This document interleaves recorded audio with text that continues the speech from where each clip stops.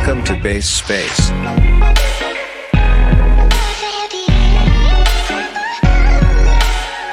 crypto podcast. Base Space. Welcome to the Base Space. For those that aren't familiar, this is a crypto podcast hosted by myself, the Crypto Mewtwo, also joined by Super High. As well for this episode, Chase Coins unfortunately had something come up last minute, so you're stuck with us too this time. We really focus on creating opportunities for growth, networking, and education in the crypto industry within this space. Today we have the honor of having David Choi and Mikeal Rogers from Protocol Labs. Really excited to have you guys on. Excited to dig into Filecoin and also NFT.Storage with you guys. Welcome. Happy to be here. Yeah. For everyone new that we bring on the space, we always like to ask them how they got into crypto, but just love to hear both of your stories and learn how you got into the space. Yeah, sure. So, wow, where to even start, man? So I was like into the peer-to-peer web back in like 2009, and as a result, like joined like the Couch2B company and created like some early peer-to-peer databases that worked in the browser, like CouchDB. So I've been working like in the sort of like just peer-to-peer decentralized technologies for a really long time, and specifically thinking a lot about data and how to deal with data. And then, of course, like as crypto happened, like definitely was watching that and reading the papers and everything, but wasn't exactly seeing like the things that kind of lined up with my interest necessarily.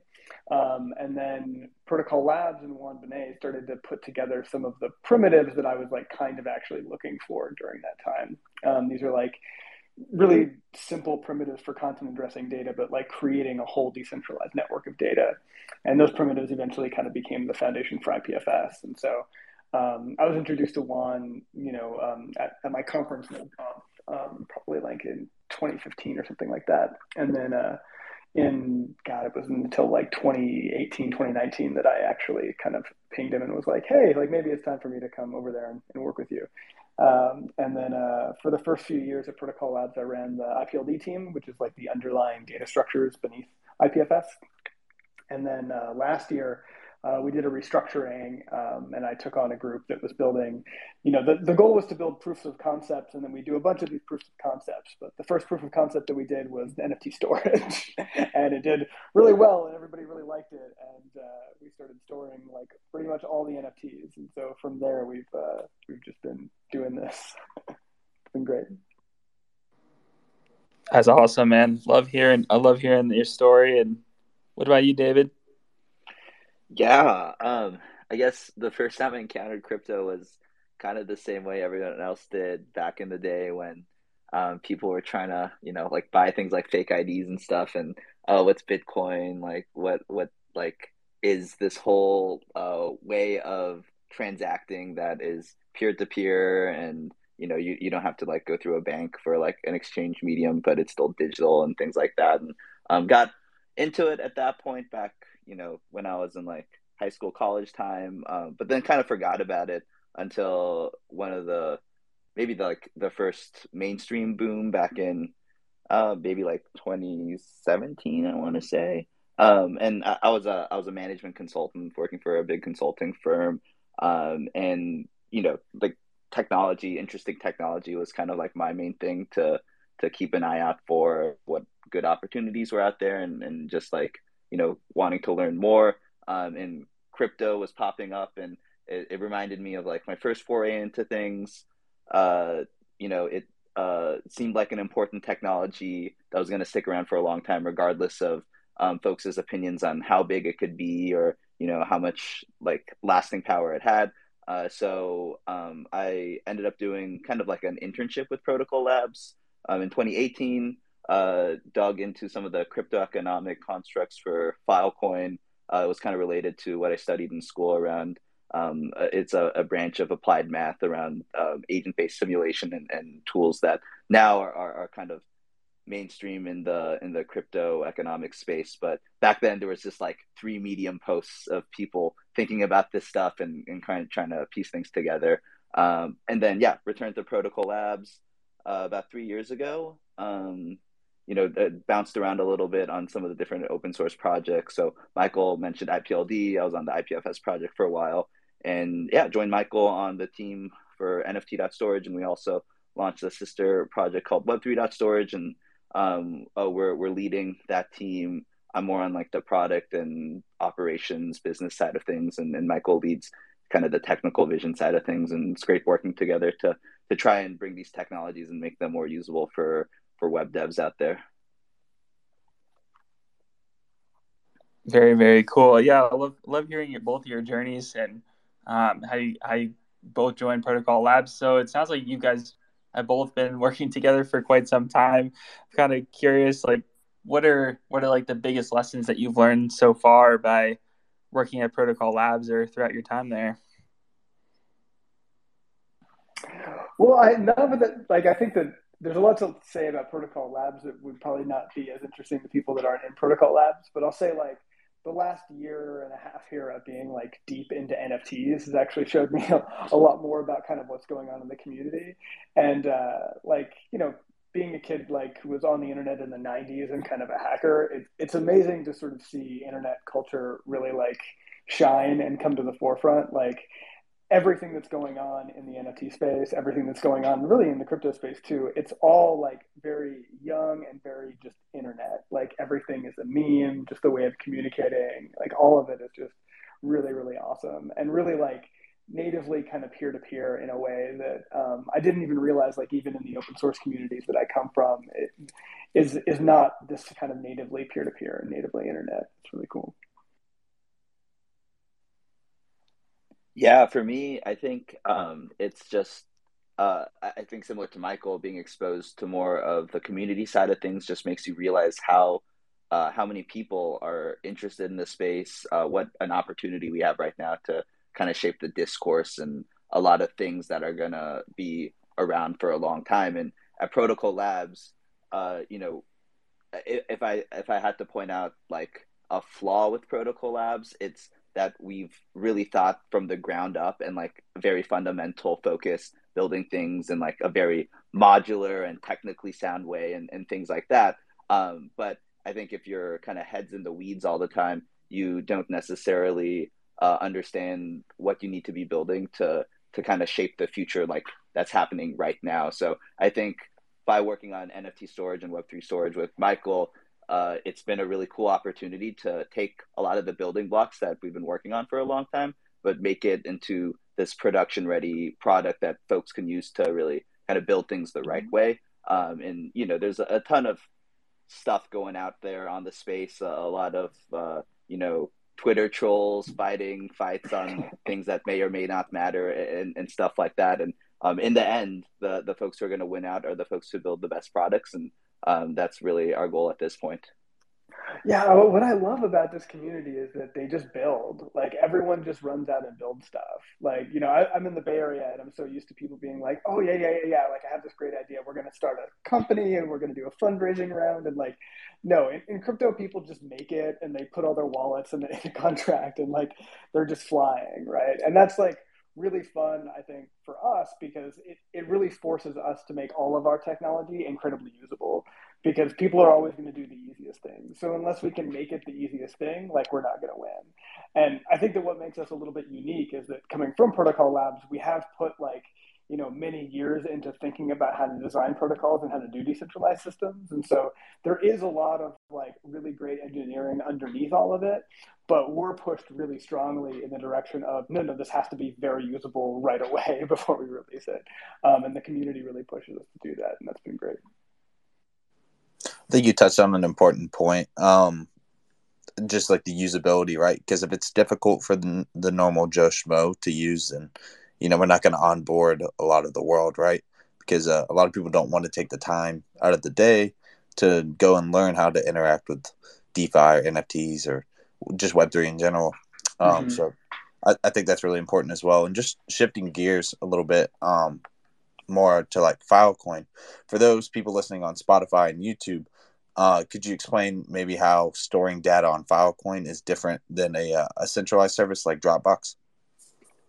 Well, sure. I think we should really start, I think, with IPFS and then get to Filecoin, because Filecoin in many ways is like a blockchain for storing IPFS data and participating in the IPFS network as like a sort of blockchain provider, effectively. And so data that goes into IPFS is all hash addressed. And so you can think of this like an URL, but unlike a URL where you have to go to a server in a specific place that can be blocked and is centrally controlled, this hash address, it can be served by anyone. So you can literally go out there and ask the internet for a CID, a content identifier from IPFS, and say, hey, internet, give me this CID. And anybody on the internet can give it to you. And because of the hash address, you know that you got the data that you were looking for. That's really like the power of IPFS and the power of those protocols. And our service, takes in IPFS data, exposes it over various IPFS protocols, and we get it into Filecoin. And in Filecoin, what happens is that you now get a contract, like a cryptographic guarantee, that this provider is going to keep that content available for X amount of time. These contracts usually have a duration associated with them. And if they weren't, and the network is basically proving that they're continuing to store that data. That's actually like what Filecoin is doing behind the scenes. That's all of the proofs engine and all of that. It's just proving that you are actually storing this data. And if any of those providers don't store that data for the duration, they lose a bunch of money that was effectively in escrow. Yeah, so I mean, that's exactly right. But I think one thing that folks often get confused by is thinking that IPFS is an end-to-end storage solution in and of itself. And IPFS, like Mikeal mentioned, just refers to the referencing and the retrieval of data via the content address, like this unique fingerprint of the data that is a property of the data itself. Really, it doesn't need any context to know that data is referring or is referenced by that content address. So you could actually have it's not prescriptive about where the data is physically sitting. If it's on IPFS, you can have that data sitting anywhere, like your local computer or a server somewhere, or a thumb drive or decentralized storage systems, or wherever. Filecoin takes this and then does the IPFS thing. Filecoin is really a type of IPFS, but then also is prescriptive about where that data is physically stored, but extends this idea of not having to trust the body that's storing it. So with just like IPFS on a cloud server somewhere, you don't really have to trust that cloud server is giving you the right data when you request it via the content ID, because you get it back and you can just verify, you hash the data and verify it matches the CID. But you don't actually know if that server is storing that data unless they give it to you, and then you get the data back and you can verify that. What Filecoin does is actually prove that server is storing its data. So you don't really need to know who that person is out there who's storing your data, but if you contract them to store your data, they're submitting these proofs that physically show that for this duration of time, they're storing this exact copy of that data. And then that proof gets generated, validated by the rest of the network, and ends up on the Filecoin blockchain. So anyone out there can verify that this given content ID is being stored like X amount of times for this duration of time. And, it's actually not that easy to store data on Filecoin, like just straight up interacting with the network. Think of it as like, it's kind of like a marketplace where there's, sellers and buyers and that sort of thing. And not everyone is going to go to that wholesale marketplace to do their shopping. There's services like NFT.Storage or Web3.Storage or Estuary, and a lot more that are being created to kind of abstract that experience for you. But underneath the hood, they're storing your data with Filecoin storage providers, and even you as an end user can go to the Filecoin blockchain at any given point and verify that your data is actually being stored. So you don't even have to trust like NFT.Storage that it's happening.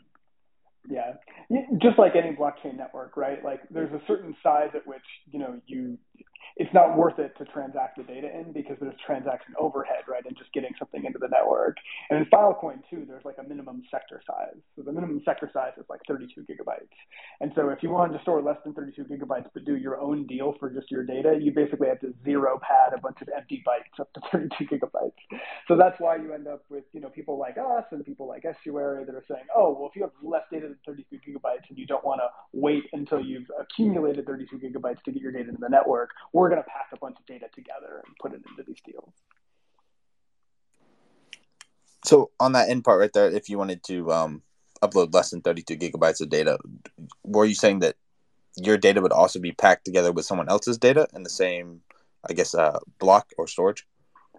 Yeah. So it's not, I wouldn't call it a block. A lot of the terminology gets a little bit tricky, but effectively a sector is just like any data. But what we put into the network are called CAR files. These are content addressed archives. And so what they are is it's a bunch of individual blocks of data and their hash addresses. They're CIDs, those content identifiers that IPFS uses. So, I can take any arbitrary amount of data and pack it next to other data. And all of that data will be, securely put into the network. And I don't need to worry about, stepping on anybody else's data and things like that. Exactly. Yeah.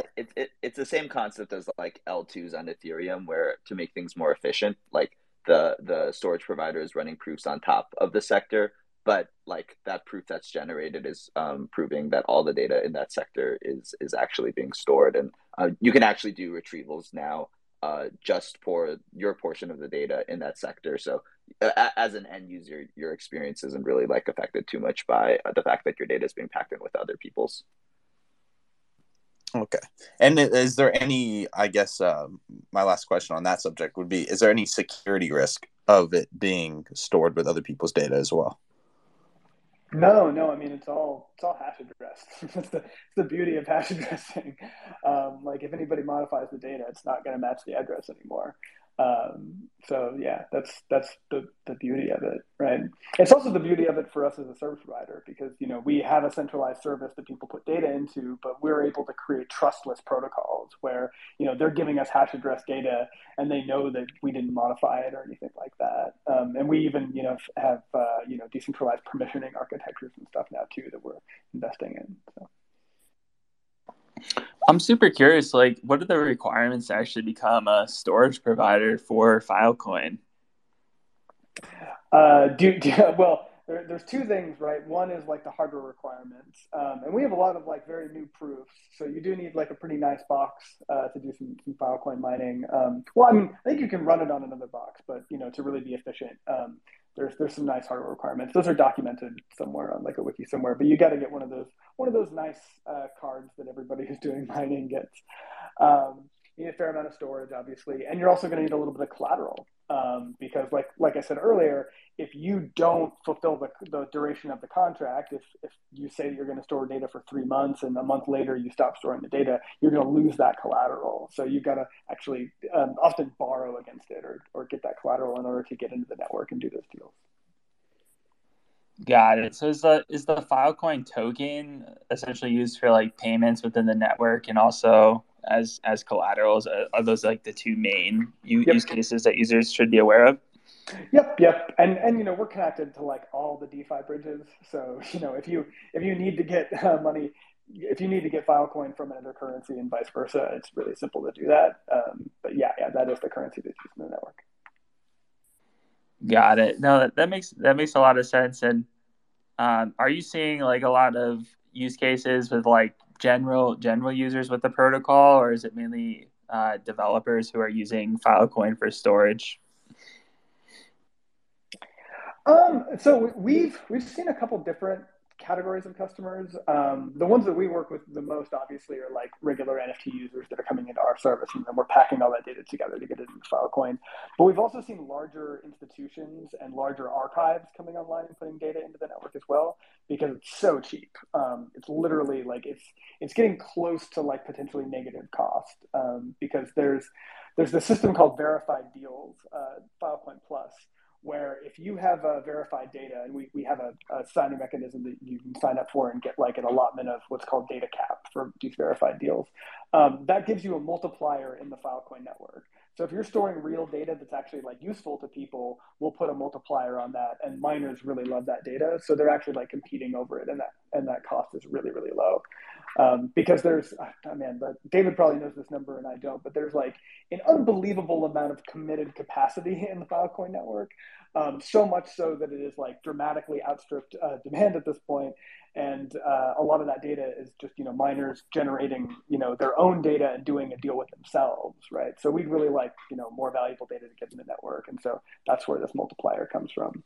There are other advantages too to self-dealing. Like, if you don't fulfill the contract, for instance, then you might not be losing as much money. But we're expecting that verified deals are eventually going to take over, the lion's share of the network over time. But there's like an unbelievable amount of capacity, so it's quite cheap, and we're seeing a lot of archival use cases coming on right now.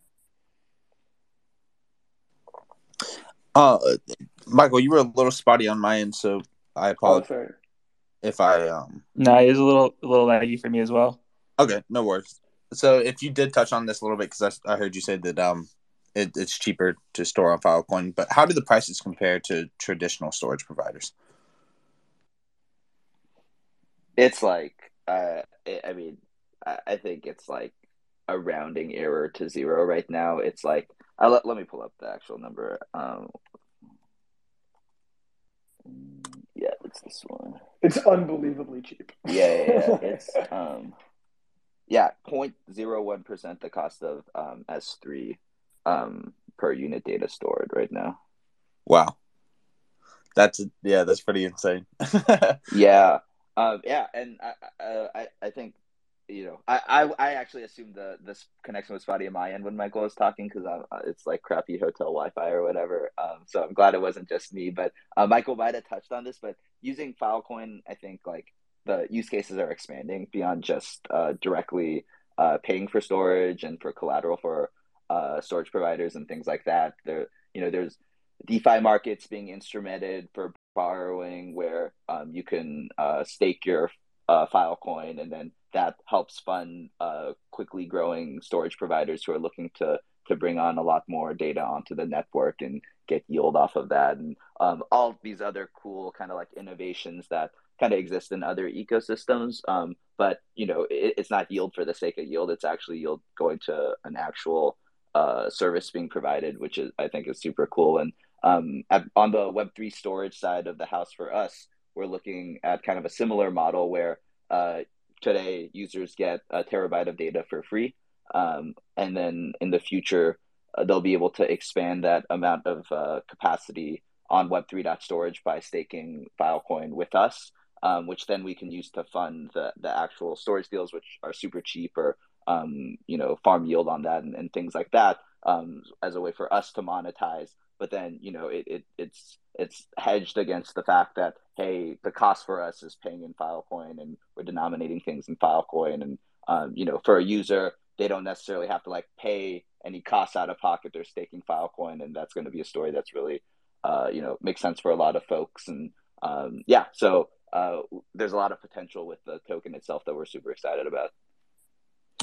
And we've also announced that the Filecoin VM is in development and is slated to launch at some point this year. And so once the VM is there, we're going to see data DAOs and all kinds of new use cases popping up. It's going to be pretty wild. Oh yeah, that's a great reminder on the NFT.Storage side. Our mission is to persist and perpetually store all off-chain NFT data as a public good. And part of this story is to decentralize ourselves out of this storage flow to get things onto Filecoin. And the Filecoin virtual machine and smart contract based markets and things like that. Those are all things that we're really looking forward to with the Filecoin virtual machine. Yeah, you kind of touched on it a little bit, David, around like some of the sectors that they're seeing momentum in with like DeFi and so forth. Are there any other like big sectors? Are you seeing any momentum with like GameFi or CeFi or other areas with Filecoin and the storage solution? Yeah, totally. So I'd say a lot of the so like DeFi. Definitely a market, but it's kind of like an enabler for a lot of activity on the Filecoin market potentially, or for other ecosystems. I'd say in terms of like direct use cases of Filecoin storage, there's a ton of really cool things out there. In just from the fact that data storage is so inexpensive on Filecoin, and you're not going to find that with pretty much any other centralized storage provider or decentralized storage network outside of Filecoin. And one way that folks are pushing the boundaries with things like NFTs to gaming to more metaversey applications of those technologies is creating really vivid worlds, 3D worlds, large game assets, and making decentralized marketplaces for them. So Mona is a team that are creating these gorgeous 3D worlds, and the worlds themselves are NFTs, but then you can actually immerse yourself into the metaverse through them. And I think one of their big things is they make it really easy for creators to be able to create assets to list on their platform, but all that data is backed up to Filecoin for its safety. And these are large assets, so Filecoin's a really good use case for that. There's another team that they're actually building on NFT.Storage called Strange Mood. They're in the Solana ecosystem, and they're building a decentralized Steam where they're taking like a small fraction of the kind of the transaction fees that like Steam would take and putting that into a DAO to fund future development of the platform.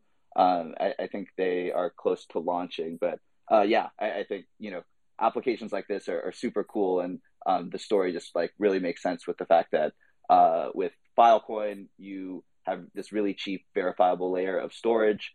You can really instrument any sort of decentralized storage system on top of it itself with the Filecoin virtual machine.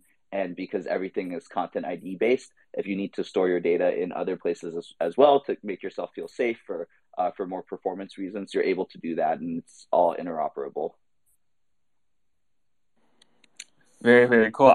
We also have like a ton of like kind of up and coming developers or people that are learning to code and like Solidity and so forth. And I know the community would be interested in hearing if like where they should go for like developer resources for Filecoin or even NFT storage. Do you guys have like a recommended place that people should check out to learn more about how they can actually use Filecoin or NFT storage and their own protocols and their own work?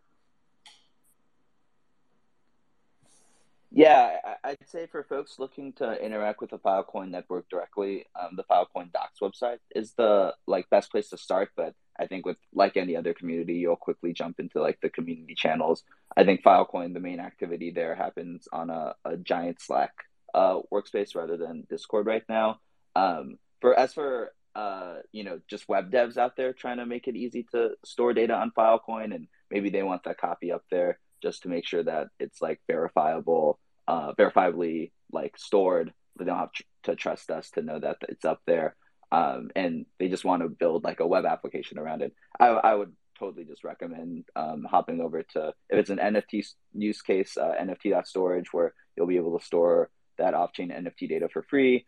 Web3.Storage is our sister product that shares a lot of the same backend infrastructure, and a lot of really, really cool upgrades actually coming to the backend in the next few months to really just like make it as performant as using any other kind of traditional storage platform out there while keeping things trustless. And depending on what you need, there's all sorts of other cool teams working on stuff. There's the estuary team if you want to be like have folks running their own nodes in their applications, own IPFS and Filecoin nodes, and really just decentralizing things completely by making it peer to peer. Pinata is super well known in the NFT space, where folks who want like the reliability of a SLA and a monthly bill can go over there. And I think if you're a big NFT marketplace, you're incentivized to keep data up because your reputation's on the line if it goes down. And something like Pinata could be like totally like the best fit solution for you. So all sorts of teams out there. I guess, Pinata is not storing on Filecoin today, but I think that's coming up on the horizon. I would say these platforms exist in the middle to make it really easy for web developers to use these tools in kind of like the workflows that they're used to without having to get too deep under the hood. Very, very cool. And also for like NFT storage, I'm sure people are wondering like why is storing like NFT data on a decentralized network so important, and why should people be using the NFT storage service? Yeah, so I would say storing it on a decentralized network is part of the story. I think the number one thing, so like maybe decentralized storage network is like the 1.5 most important thing, but the number one most important thing is using a hash of the data in to reference your off-chain data. And that's because an NFT is only as good as its weakest link, really. And all the stuff on chain with an NFT, the smart contract governing the rules of the NFT, what that NFT is in the minting transaction, the history of ownership, all that stuff is obviously immutable because it's taking place on a blockchain, and it's verified by cryptography and wallets and things like that.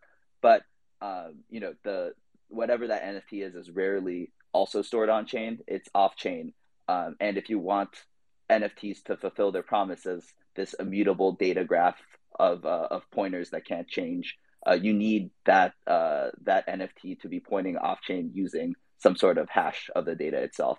And IPFS, it's kind of like a brand name at this point, but like all IPFS is a set of standards on how to go ahead and hash a piece of data and reference that piece of data and have folks out there broadcast that they have that data based on the hash. So it doesn't matter like where you think physically the data you think is best to store it in. You should be using an IPFS CID in your minting transaction itself to define an NFT, because then no one can actually argue with you what your NFT is. It's a property. A CID is a property of the data itself. So you can always take that piece of data, hash it, and show anyone that that data is yours.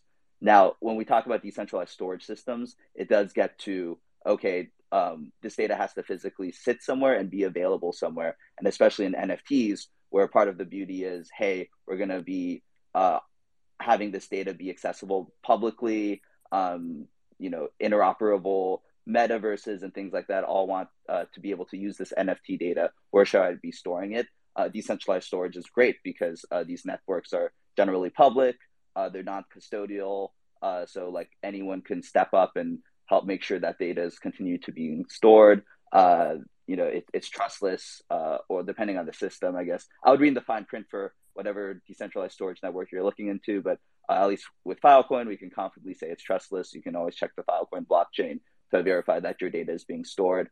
Depending on what your use case is, if you want something like perpetual storage of your NFT, you can always use the building block that is Filecoin to instrument that. Filecoin tells you that this data is being stored for a given amount of time and verifiably.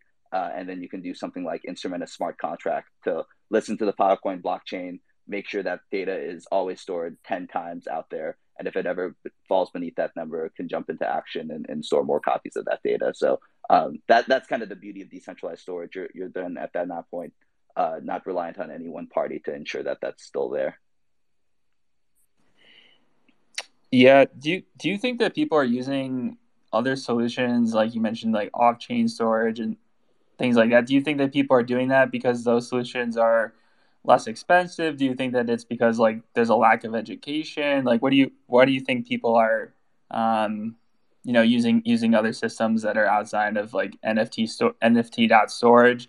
And are you seeing a lot of momentum with people coming from those other sources and moving to NFT.Storage once you kind of educate them on the benefits of being fully decentralized and all the other benefits that you just mentioned? Yeah, well, oh, sorry, go ahead, Michael. I was just going to say, I think that rug pulls are doing a good job of educating people for us a little bit. Like, the nice thing about these hash-based identifiers is that you can't go and change the data later. And given that people have done that, it's really nice to have that extra security in there. And I think that people are starting to come around because of that. Yep. David may have more. Yeah, I mean, just to be clear, like off-chain data storage itself is a good thing, and it happens because of cost. It's prohibitive to mint an NFT with like even 10 megabyte file on chain directly. So off-chain data storage is a good thing. You just need to make sure that you're using a hash of the data in the minting transaction when you're defining that NFT itself. And yeah, like Michael was saying, if you if you don't do that, you are subject to things like rug pulls. Moxie Marlin Spike had a really kind of a blog post that really blew up, and I thought it was a really, really good blog post where he created an NFT and with an HTTP URL, minted it, listed it on OpenSea, swapped out the image on the server that it was pointing to with a poop emoji, and then it became like this poop emoji NFT. And then actually, like, there's all sorts of crazy stuff that happened after that too, where like, then OpenSea like detected this and delisted the NFT and things like that. But yeah, I mean, like, all an NFT says is you own this this thing defined by the minting contract, minting transaction, the smart contract, and that thing is just, it's code. Whatever that code says and whatever people say that code means, that's what you own. So you just want to be really careful making sure that you're making the best case that you own the thing that you think you're owning. And yeah, as far as more generally decentralized storage solutions go, one cool thing about NFT.Storage, and to be clear, NFT.Storage today isn't fully decentralized. We're waiting for the Filecoin virtual machine before creating, like, decentralizing ourselves out of the picture, spinning up a DAO to fund smart contracts that are always making sure that data stored on NFT.Storage is, replicated on the Filecoin network. And we're really excited about that vision. But you don't really have to trust us or, like, have 100% faith that vision is going to happen. Once the data is available on the IPFS network, you can pin it anywhere. Pin it, like, on your computer. I think wallets really should come with IPFS nodes, and anytime you buy an NFT and the wallet detects that, should pin a local copy for you. You can pin it to places like Pinata, or even run IPFS in like AWS or whatever. And if that's what you need to do to feel safe, do that. Put it on other decentralized storage networks to hedge your bets. I think other decentralized storage networks kind of intentionally didn't use IPFS to address their data.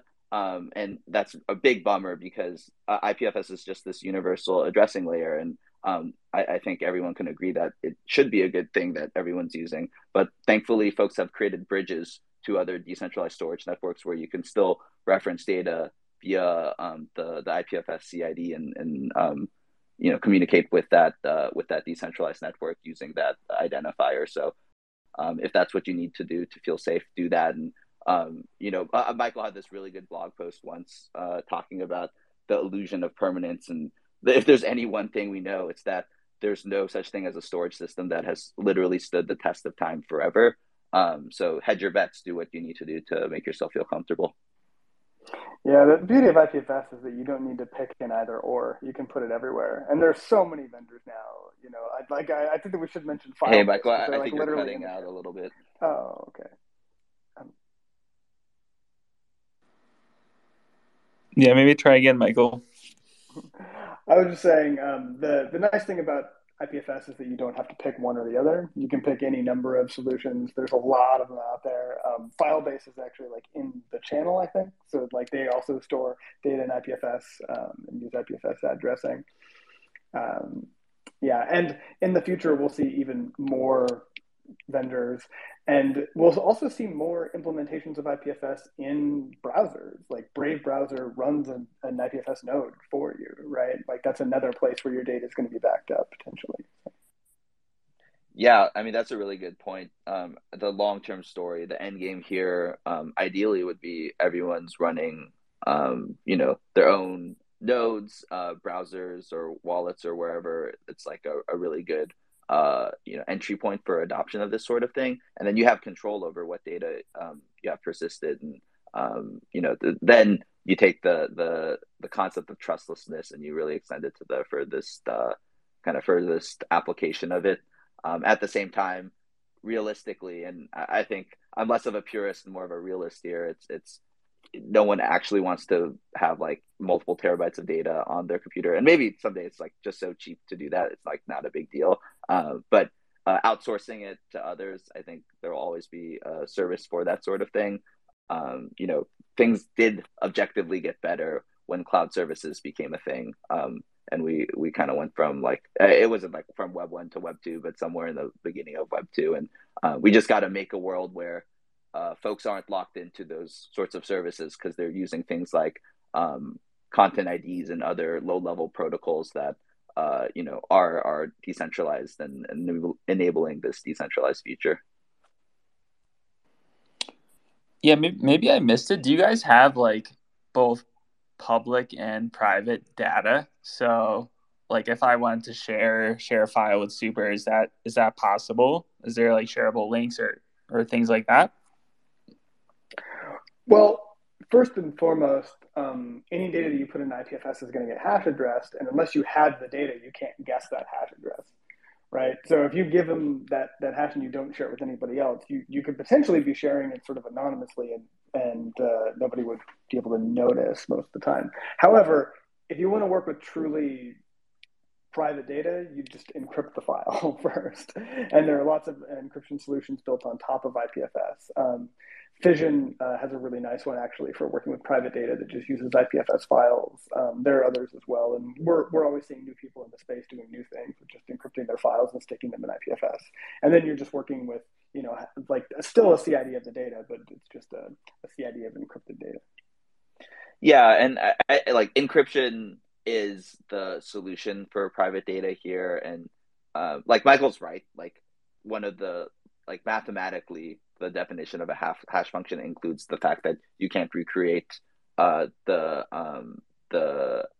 hash from the data from the hash. So it's like, yeah, like, hey, it's like somewhat private there. But for something like an NFT, like what that hash is, if it ends up in an NFT, that's all public data. So like a lot of times folks do ask us, oh, how do I make like a private NFT and things like that. So encryption is like at the core the solution.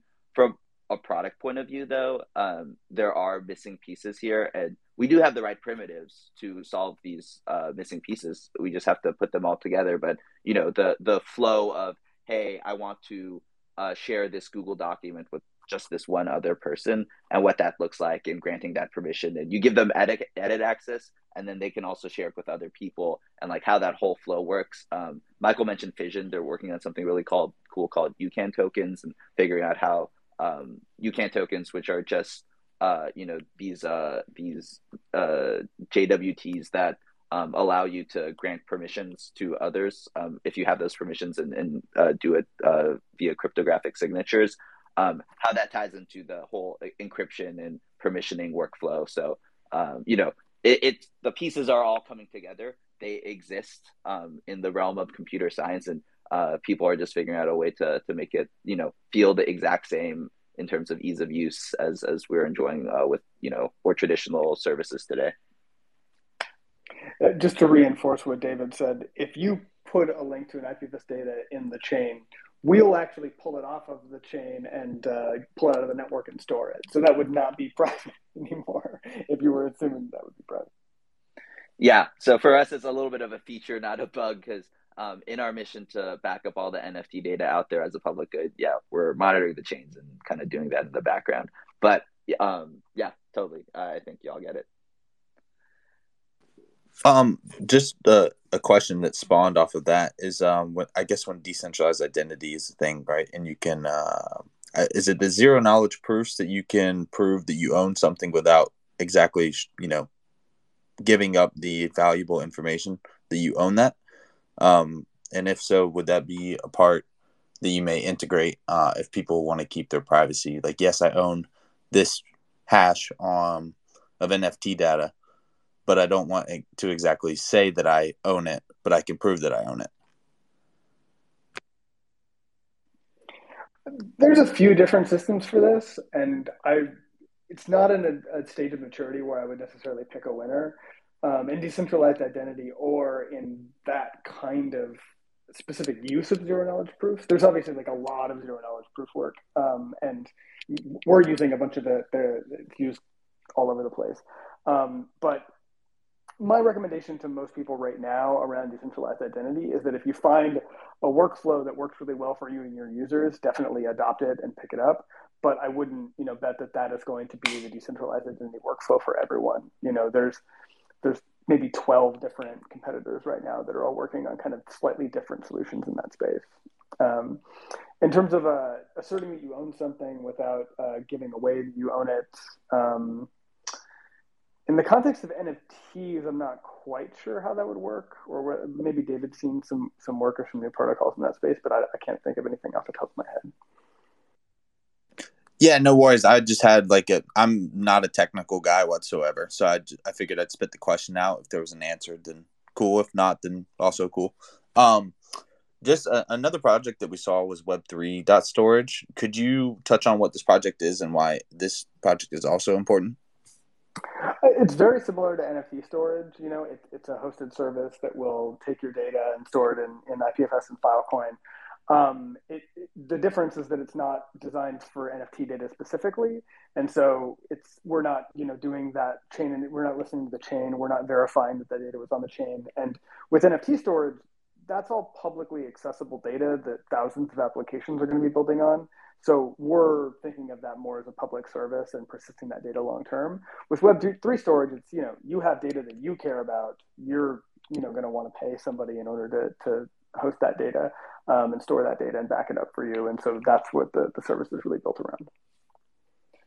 Yeah, just kind of like taking what Mikeal said exactly right and rephrasing it. I think it's like they share the same core where it's these easy interfaces for folks to be able to store data onto Filecoin and make it available onto the IPFS network. And we have like the secret sauce and the infrastructure designed in a way where that storage experience and the retrieval experience are super performant and reliable, going to be increasingly so, and still constructed in a completely trustless way. But the missions of the two products are very much different, where NFT.Storage is looking to store NFT data as a public good. TLDR is free, even if you don't mint your NFT with storing your data on NFT.Storage, or even using like an IPFS CID in your NFT will do the work for you. All sorts of these things that revolve around making it a public good, including eventually decentralizing ourselves out of the picture and funding the project through like a DAO that anyone can contribute to, folks in the traditional Web2 archival space, as well as, new Web3 platforms with kind of skin in the game, like big marketplaces. Web3.Storage looks a lot more like a traditional storage product. You get a ton of data on it, a terabyte of data on it for free today to use. Actually, you can even get more than that for free today because we don't actually have a payment model implemented in it yet. NFT.Storage has been burning so hot that we haven't gotten around to. I mean, it's great for the user. Like, store a bunch of data on there, get it onto Filecoin. It's a great service, but eventually, I mentioned the Filecoin staking model that we're looking to implement there eventually, and this will be a quote unquote payment model to increase storage limits there. And the cool thing about this is using decentralized identity primitives and users of Web3.Storage being able to grant others access to their account in a cryptographic way and things like that. Applications might have Web3.Storage accounts and users might have Web3.Storage accounts. They all can increase their storage limits by staking Filecoin. And in some cases, an application gives the user permission to use their data allowance and upload data. In some cases, the user might be granting applications access to their account if they want to hold on to control of their data and things like that. So you really get into this world where things are kind of like very much decentralized, and data access patterns and how applications are structured and that sort of thing. Those become more and more decentralized, where it's not all users as the end nodes to like this network. It's more of a distributed network in terms of how data is stored and accessed. Yeah, that's super interesting. I'm gonna definitely sign up for a Web3.Storage account and just kind of experiment with it. I wanna check it out.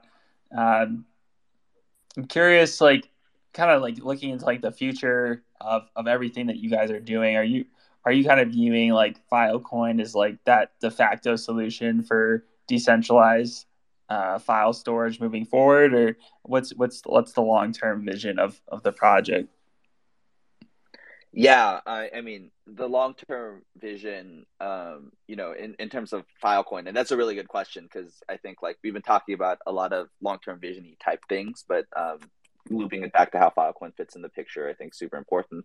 Um, Today, we run infrastructure to make the experience for users really good. It's all Content ID and IPFS based, so you don't have to trust us like you would have to with like a traditional storage provider, but we do have to run some additional infrastructure to like make sure that you can retrieve your data really quickly and things like that. And you still get the feature of data being stored in Filecoin and knowing that there's at least n number of copies of your data being stored verifiably, and you don't have to trust us about that either. And we kind of just do both things for you today. In the future, all sorts of not even that far future, near future, all sorts of cool upgrades coming to Filecoin, like retrieval markets. We talked about the Filecoin virtual machine a few times. Deals will be faster to make. So that means if we view like the infrastructure we're running as a staging area to get data onto Filecoin, we have to hold on to less data. The gateways, the IPFS gateways everyone uses, like the web.link. We launched our own gateway called NFT.Storage.link. So please do check it out. But these gateways, they'll be hooked up to Filecoin storage providers in the near future as well. And all that means is that you just have to trust us less and less because you can go straight to the Filecoin storage providers and you can always verify that they're storing your data for you. So it's a real big piece of the story here. And for us, it's we're looking forward to those sorts of innovations because I mean means tangible things to us, like it costs us to run our infrastructure and all that sort of thing. So it really does have tangible benefits from a business standpoint as well. Go ahead, me too. Nah, you go for it, bro. I unmuted, then I muted.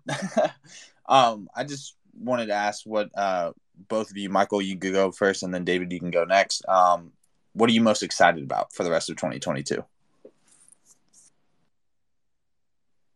Wow, that's a really good question.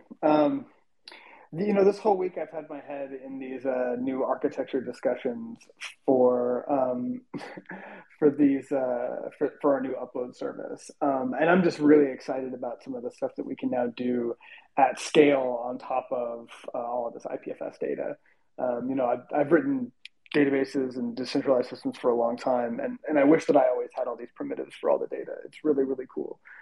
So we're going to be able to roll out like a lot of really cool stuff for our users, both people that are interested in NFTs and people that are just storing, content address data for other blockchain use cases. We're going to be able to give them a lot of really cool integrations for them to connect to other, processing systems and cloud vendors and machine learning and all that kind of stuff. So I'm getting really, really excited about what we can do with data in Web3.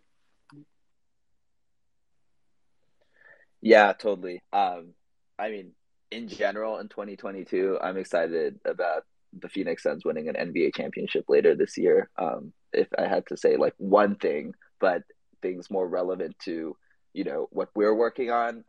I think it's exactly the same set of things Mikeal said, but like more from what we unlock sort of thing. So there are some really cool things coming out in the next few months with NFT storage, Web3 storage that aren't going to be like super user facing, but people are going to be like, it's going to be an experience for users in terms of like uploading data and the speeds there and like retrieving data and stuff like that like is I think us as a Web3 community, we're a little bit tolerant sometimes to things like, oh, I'm loading this NFT marketplace and it takes 2 minutes for all the images to load and things like that, because we all kind of understand this is technology being built right now. But I feel like our products have some big step changes coming up in the future. And then it goes beyond just like making sure those images load quickly in an NFT marketplace. Like Mikeal was saying, we can start to tackle use cases where content addressing is just inherently a better thing with like data sets and a lot of things and like the developer toolbox around. So like, for instance, for a long time, Netflix was running these IPFS nodes to share these like really large Docker images because they're moving around all the time, and it was easier to keep track of CIDs rather than the locations for all of them. So like same sort of thing. There are use cases where IPFS is just better. For whatever reasons, it's been hard to like bridge that gap because of various issues like performance. But we're on the cusp of kind of conquering those mountains and bringing that the beauty of content addressing to the masses, really. A great example here of what David's talking about is like all of our content has a hash address, which means that if you're looking at traditional CDN infrastructure like we have for all of the current web, all of the content can just be cached forever. So we built an NFT gateway basically for IPFS that's optimized for NFT data, right? So whenever new NFTs that we read off of the chain or that come into NFT.Storage, we actually prime the cache in this gateway. And the gateway sort of understands NFTs, understands IPFS well enough to just like do a really, really good job caching and speeding up all of this stuff. And already we're seeing like above 50% cache hit rates, right? And the moment that we launched this, like I think that we got this out of beta like a week ago. We already have customers showing up and saying, hey, like how do I cache this data though, like forever? How does this just never fall out of cache? Can I pay you for that? And we're like, sure. And the amazing thing about this is that we get to cache that data not just for them, but for anyone else as well. So, you know, marketplaces that really want their customers to have a fast experience, they can ensure that across every other interface that would ever be using us as their cache for the NFT data on chain. You're starting to see the benefits not just of content addressing, but of like everybody working on top of the same data sets in Web3 and in public blockchains. Yeah, working on top of the same data sets and referencing those data sets in the same way. Like, think about how wasteful it is. Like, you know, a meme goes viral and it's hosted on like 1,000 different platforms, 1,000 different news platforms. And like Cloudflare has to like cache that data in their CDNs, you know, 1,000 different ways versus just having to like cache it just in one way. You have one copy of that data and you're referring to it via the CID. So yeah, Cloudflare recognizes the benefit of it too. They run their own public gateway. They're really into like designing systems that like utilize innovations like zero knowledge proofs and things like that. I'm at South by this week and I was catching up with a friend who works at Cloudflare. They're working on a lot of cool stuff recognizing this sort of benefit. So, you know, us as a team, our mission is to bring Web3 to the web, meet, you know, developers and users where they're at today and really show them the benefits of Web3 innovations like content addressing. And yeah, that's what we're super excited to do this year. And we think there's going to be some really big wins for us as a Web3 community. Yeah, we definitely touched on a lot here tonight. And I think I speak for both Mewtwo and I. You know, thank you for taking the time out of your day to come talk to us because we know you guys are busy. Also, for anybody listening on YouTube or Spotify or any other listening platform, go ahead and plug your socials or where they can follow your updates, latest blog posts, stuff like that. You guys just go ahead and plug that real fast too.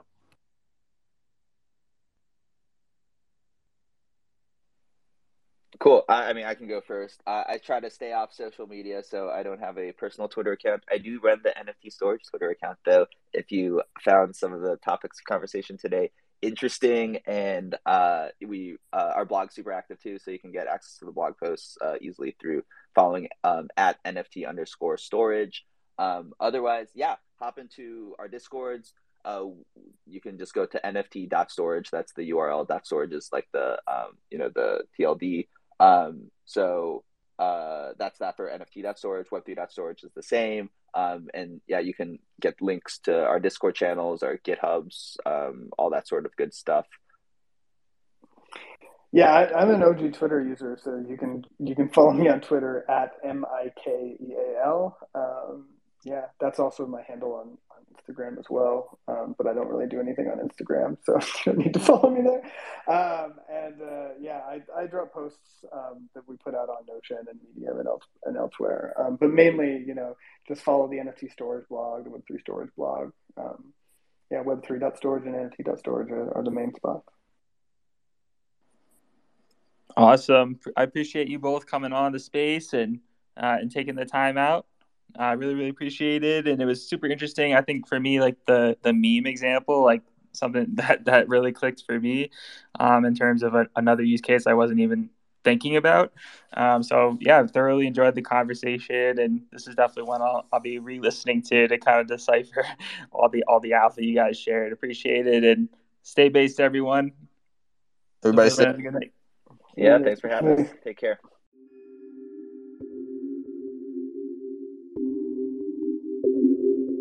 Based space.